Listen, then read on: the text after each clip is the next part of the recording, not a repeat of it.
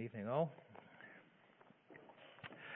I'd like to remind you at the outset about the two parts that form the title of the series, the evening series that we're undergoing just now.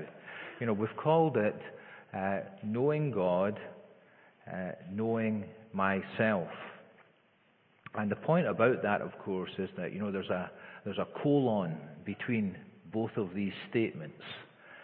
And that means that we can actually only ever know ourselves properly, know our identity, know what we should be, when we in fact come to know God Himself first.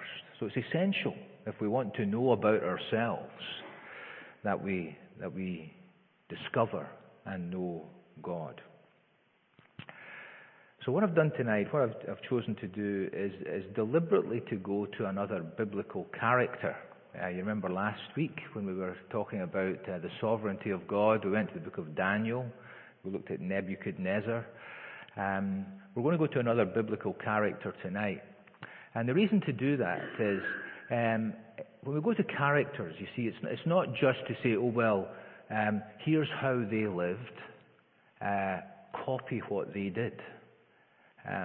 It's much deeper than that. Here were people who had an experience of God. And we see that experience not just in abstract terms, but in the flesh and blood of their humanity, of the real lives that they lived out. We come to know something about their personal experience of knowing God, and therefore about knowing themselves. And so we're going to do that tonight. As we already have done, we're going to turn to the book of Job again. And what we're going to be considering, the topic for tonight, that we're going to try and bring out of the book of Job and the life and experience of Job, is knowing the transcendent God. And of course I'm going to try and explain what that means as the message goes on. Knowing the transcendent God. So, Job chapter 38. I've never been able to get into the way, by the way, of pronouncing Job. For me, it's always Job. So pardon me if you're used to something else. So Job 38, verse 1. Then the Lord spoke to Job out of the storm. He said, "Who's this that obscures my plans with words without knowledge? Brace yourself like a man. I will question you, and you shall answer me. Where were you when I laid the earth's foundation? Tell me if you understand. Who marked off its dimensions? Surely you know. Who stretched a measuring line across it? And what were its footings set, or who laid its cornerstone, while the morning stars sang together and all the angels shouted for joy? Who shut up the sea behind doors when it burst forth from the womb?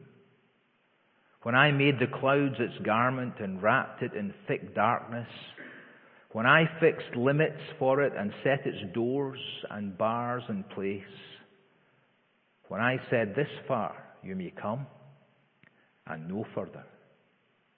Here is where your proud waves halt." Down to verse 16. Have you journeyed to the springs of the sea, or walked in the recesses of the deep? Have the gates of death been shown to you? Have you seen the gates of the deepest darkness? Have you comprehended the vast expanses of the earth? Tell me if you know all this. Verse 31. Can you bind the chains of the Pleiades? Can you loosen Orion's belt? Can you bring forth the constellations in their seasons, or lead out the bear with its cubs? Do you know the laws of the heavens? Can you set up God's dominion over the earth? Over to chapter 42 and verse 1. Then Job replied to the Lord,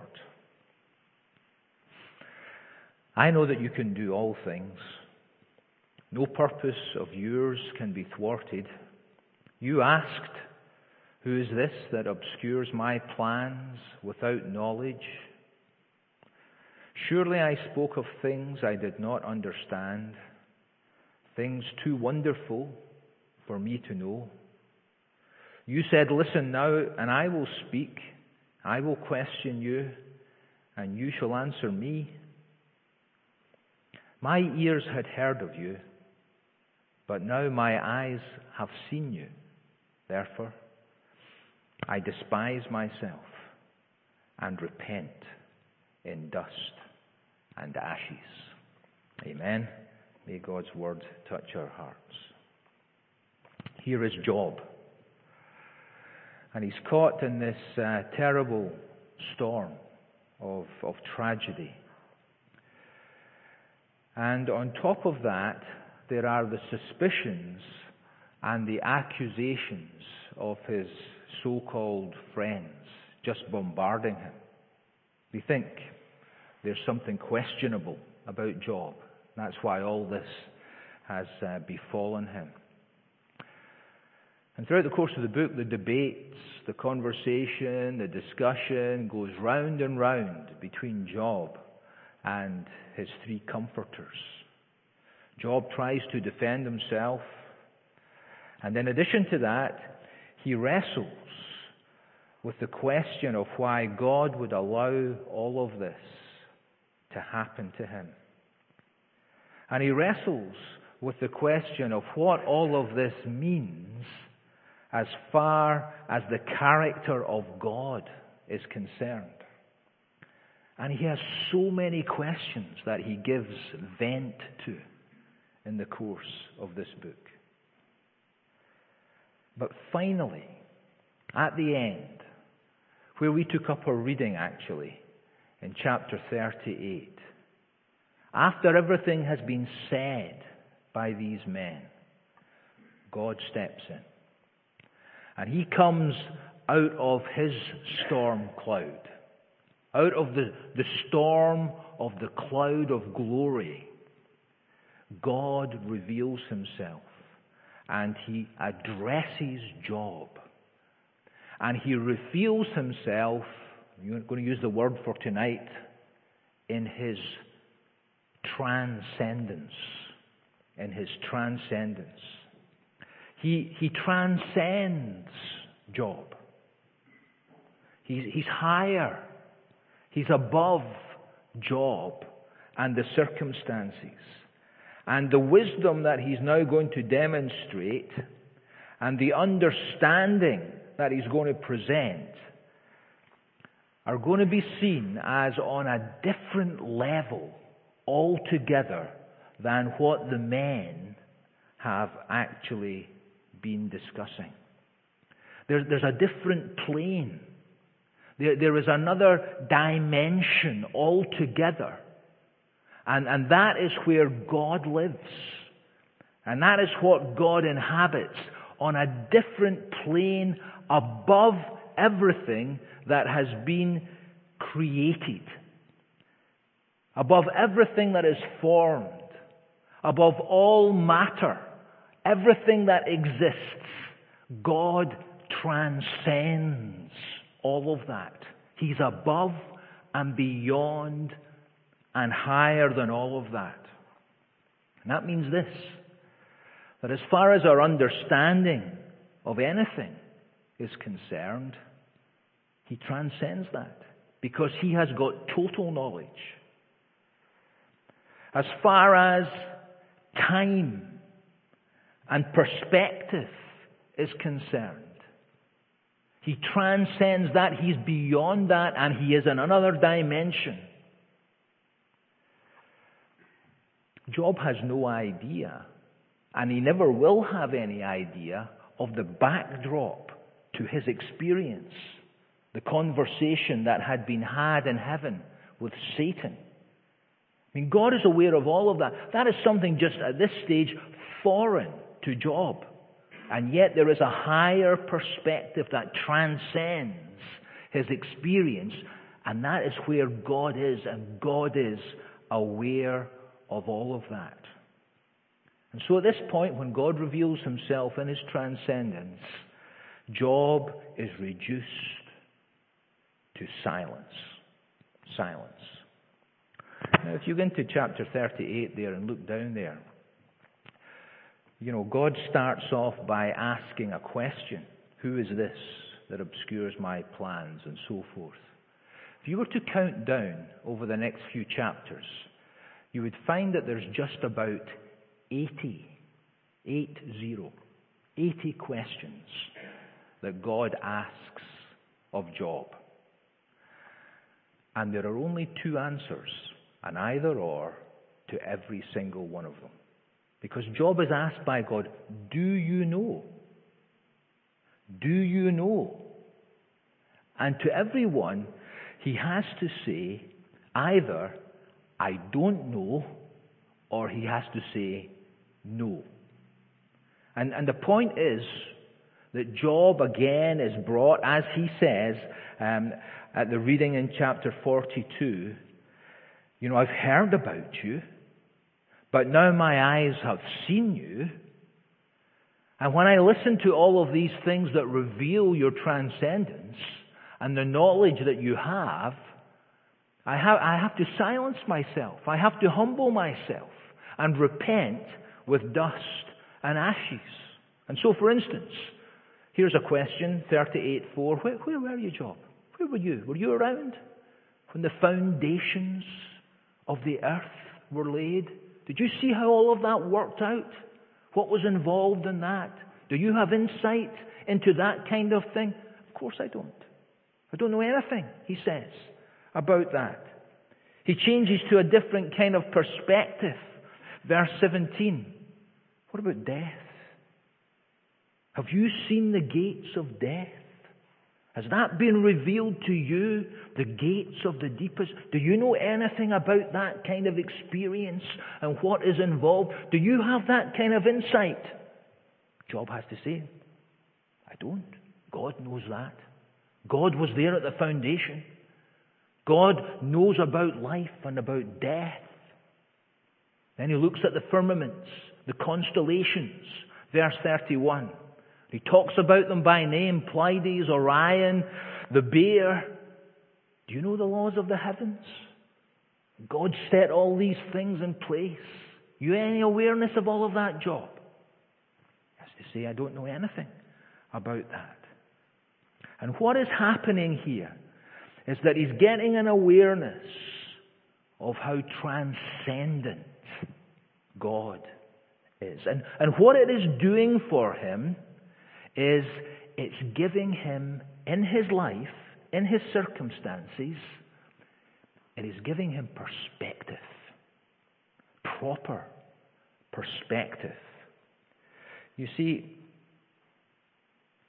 what we find, and this is an application for all of us here, and it's an enormously important practical point, that if we at all can gain eternal perspective on the circumstances of our life, then not only, are we taken up with the greatness of God and His purposes and His wisdom and His capabilities and His eternal qualities, but it also gives us hope.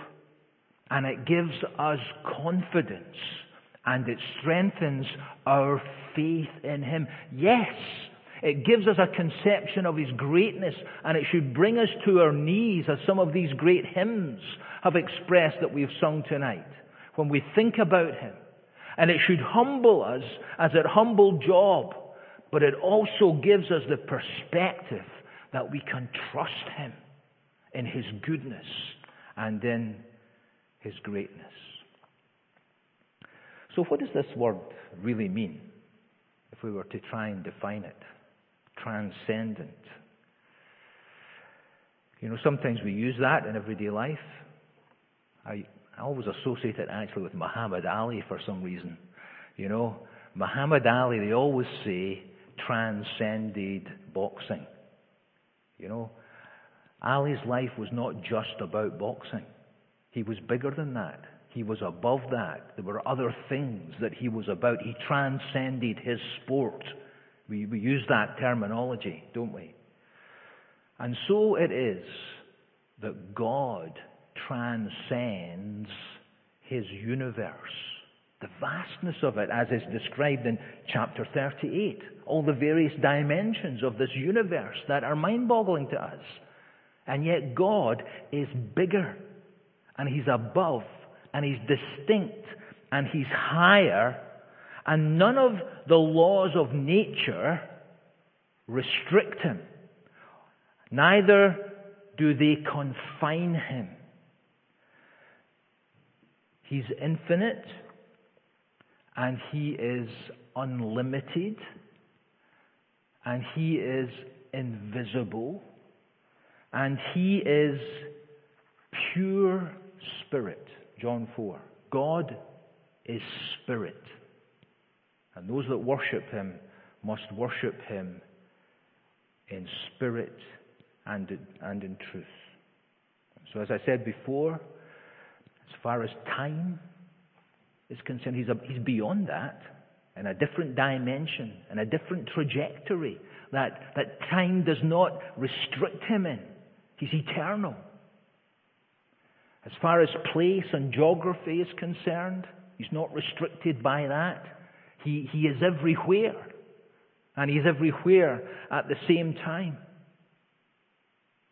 He's distinct and he's above it all. And it's no wonder that the great apostle Paul bursts out in that tremendous doxology that Alex read to us earlier on at the end of Romans chapter 11, when he talks about there the depths of the riches, both of the wisdom and the knowledge of God. How unsearchable are his judgments and his paths beyond tracing out.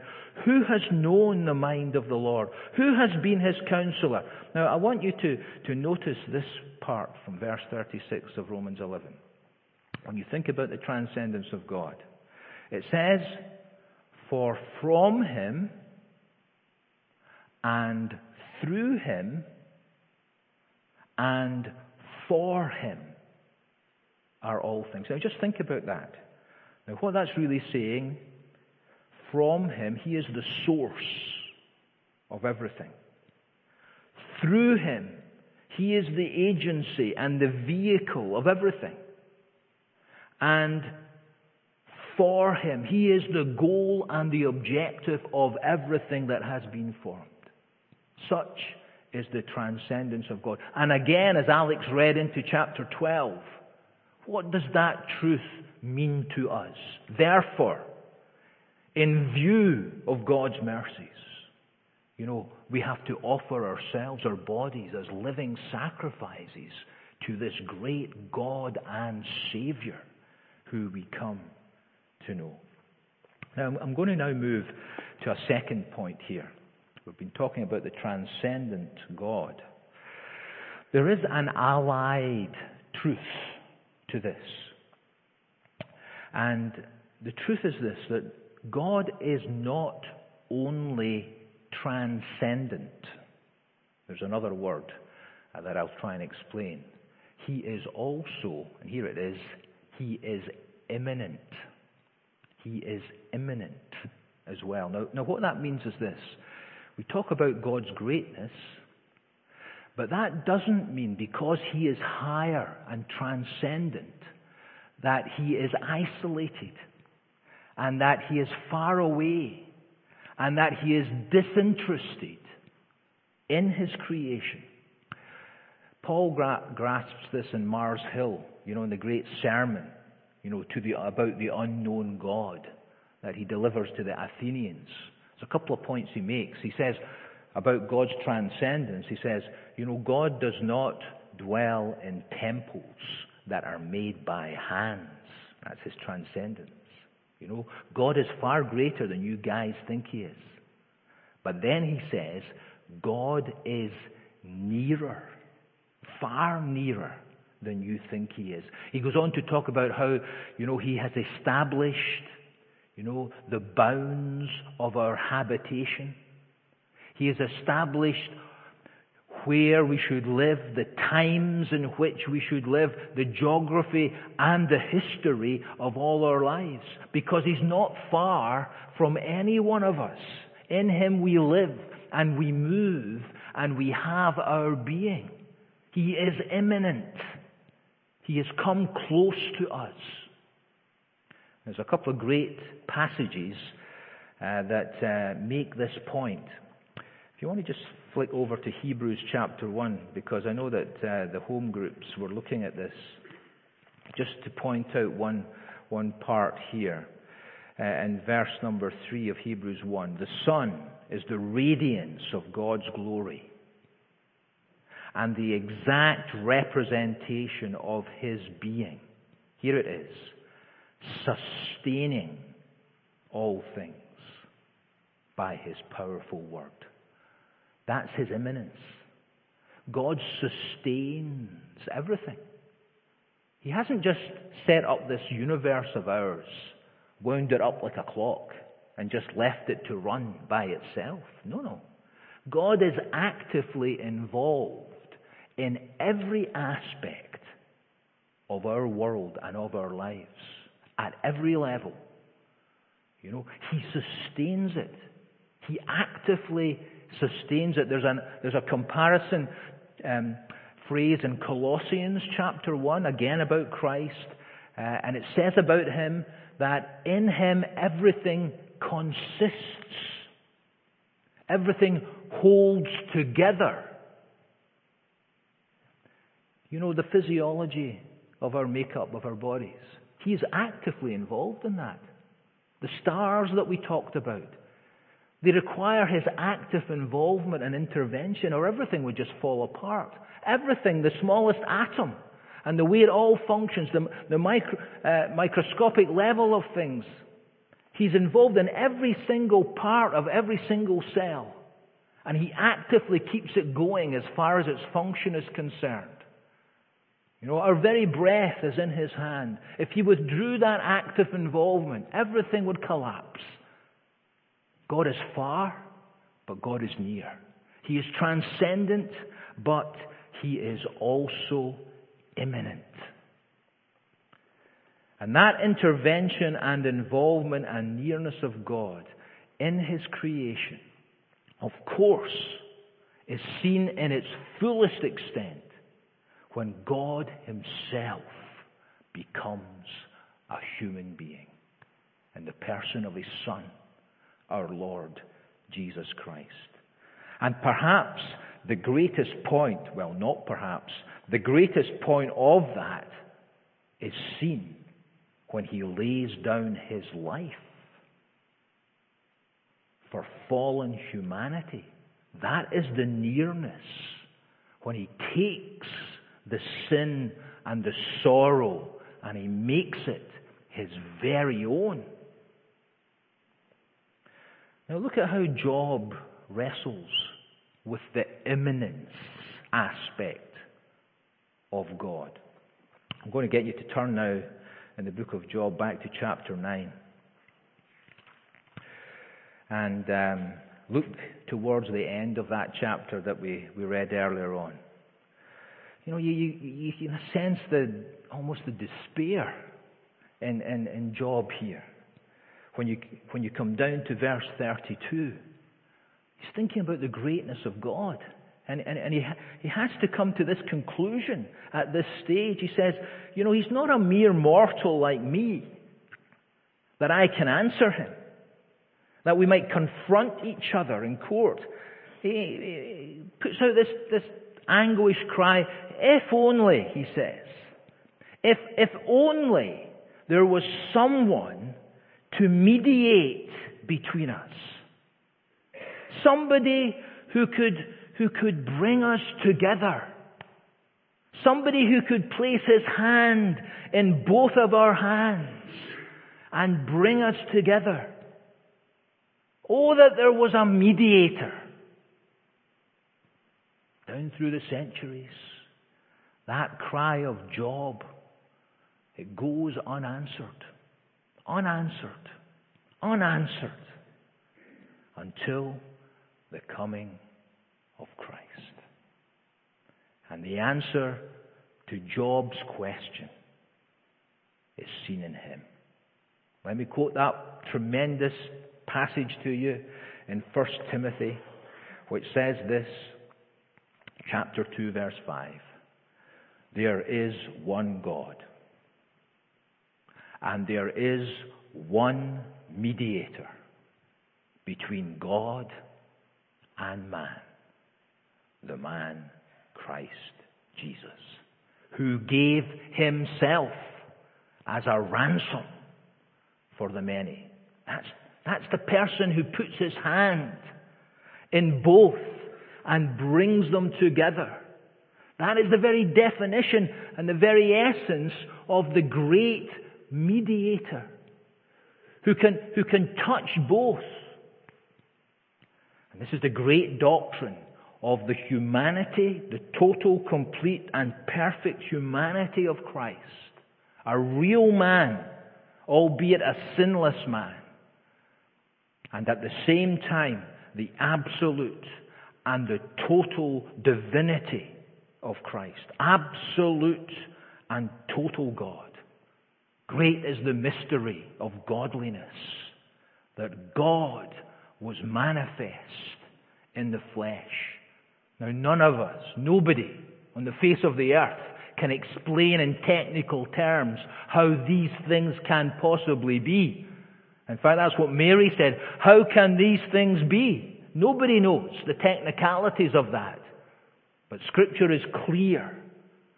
Totally man and totally God.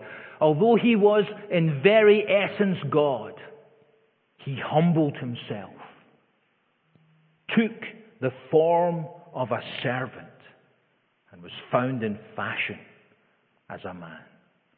And at Calvary, that great mediation took place that Job cried out for. And we have a mediator. Now, there's a phrase that stuck with me over the years. I found it quite helpful, actually, and I'm going to pass it on to you. You know, if Christ's humanity is not a real humanity, it's like having a bridge that's broken at the nearer end. If Christ's deity is not true, it's like having a bridge that is broken at the further end. We need his complete and perfect humanity and his total deity to be the true mediator between God and man that brings us both together. Now, just as we close, because of this, his transcendence and his immanence, praise God, there is the tremendous reality that we can know. We can know the transcendent God. We can know him. And of course, there's that tremendous passage. I'm going to get you to turn to it in chapter 19 of Job and read it with me. That really just brings this out totally. Job complains in chapter 19, verse 23, and he says, "Oh, that my words were recorded, that they were written on a scroll, that they were inscribed with an iron tool on lead, or engraved in rock forever. I know that my Redeemer lives, and that in the end he will stand upon the earth. And after my skin has been destroyed, yet in my flesh I will see God. I myself will see him with my own eyes, I and not another. The faith and confidence that Job has now at this stage is this. I know something about God, but this is beyond the information to the personal knowledge of God. That's what we need all to aspire to. As we look into this week before us, the knowledge of God in His transcendency. But to be able to say that I know that my Redeemer lives. That He's mine. That He's come into my life and invaded, if you like, all that I was. I could never have known Him by myself. All that the Father has given me will come to me. And whoever comes to me, I will in no wise cast out. We are His own. His sovereignty in salvation has broken into our lives. He's placed His hand upon us and He's arrested our mad descent to hell. Such is the grace of God. And He says, you're mine. And He is ours. And we should be able today in that knowledge to look as Job did and say, I know that He lives. And that I will see Him one day. And that even although my skin is destroyed, in my flesh I will see God. And I'll see Him for myself. It will be my personal experience because He is my Redeemer. He saved me. He shed His blood for me. He set me free. He's my mediator. We're all there tonight. At our experience with Job, at our knowledge of God deep in the depths of our hearts, to know our Redeemer and the hope that He brings. The transcendent God, the immanent God that we can know. I mean, that's the whole point of this series. To describe the greatness of God. And by doing that, to help us to know ourselves and what we should be. The great prayer of Christ again. Father, this is life eternal, that they might know Thee, the only true God, and Jesus Christ, whom Thou hast sent. Grow in grace and in the knowledge of Jesus Christ. It's a challenge that comes to all of us. Now shall we pray, and then we'll sing our final hymn. Lord, how grateful we are for Your grace that comes down to where we are, for the coming of Christ, for His love to approach us, to take our humanity and to take our sin all the way to the cross of Calvary. We just worship You for being that great mediator that brings us to God. We ask that the things we've thought about Your greatness and about how You've come to change our lives, will again be a stimulation to us to offer ourselves in service to You. Bless Your people. May Your word be special and a treasure to our hearts, as we ask in Jesus' name. Amen.